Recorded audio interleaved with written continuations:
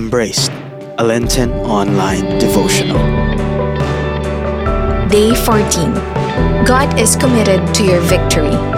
Deuteronomy chapter 20 verses 1 to 4.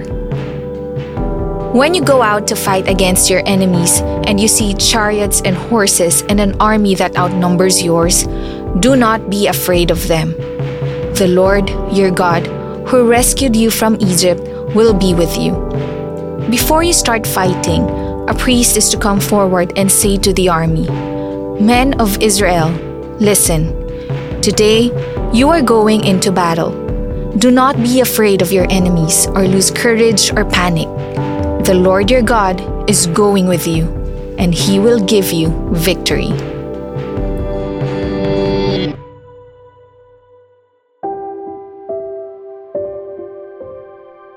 I have cast a vision for your life, to give you a life of abundance. I am committed to make this come true. I am so committed that I am not only ready to die for you, I already did. I gave my life on the cross to make that vision come true. I will never let you down. I will never let you be pushed past your limit. I'll always be there to help you come through it.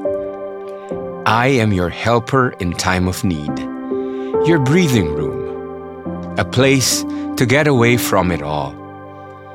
I will lift you above the fray, and none of your foes can touch you as I hold you firmly in my presence.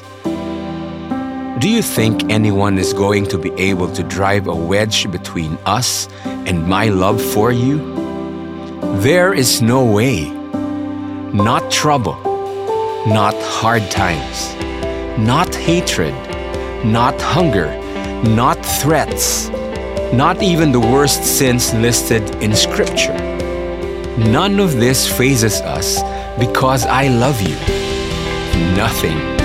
Nothing living or dead, today or tomorrow, high or low, thinkable or unthinkable.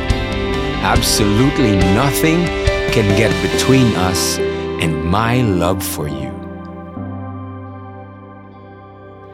Thank you, Lord, for giving us once more the holy time of Lent, a time to turn away from our sins and turn to you.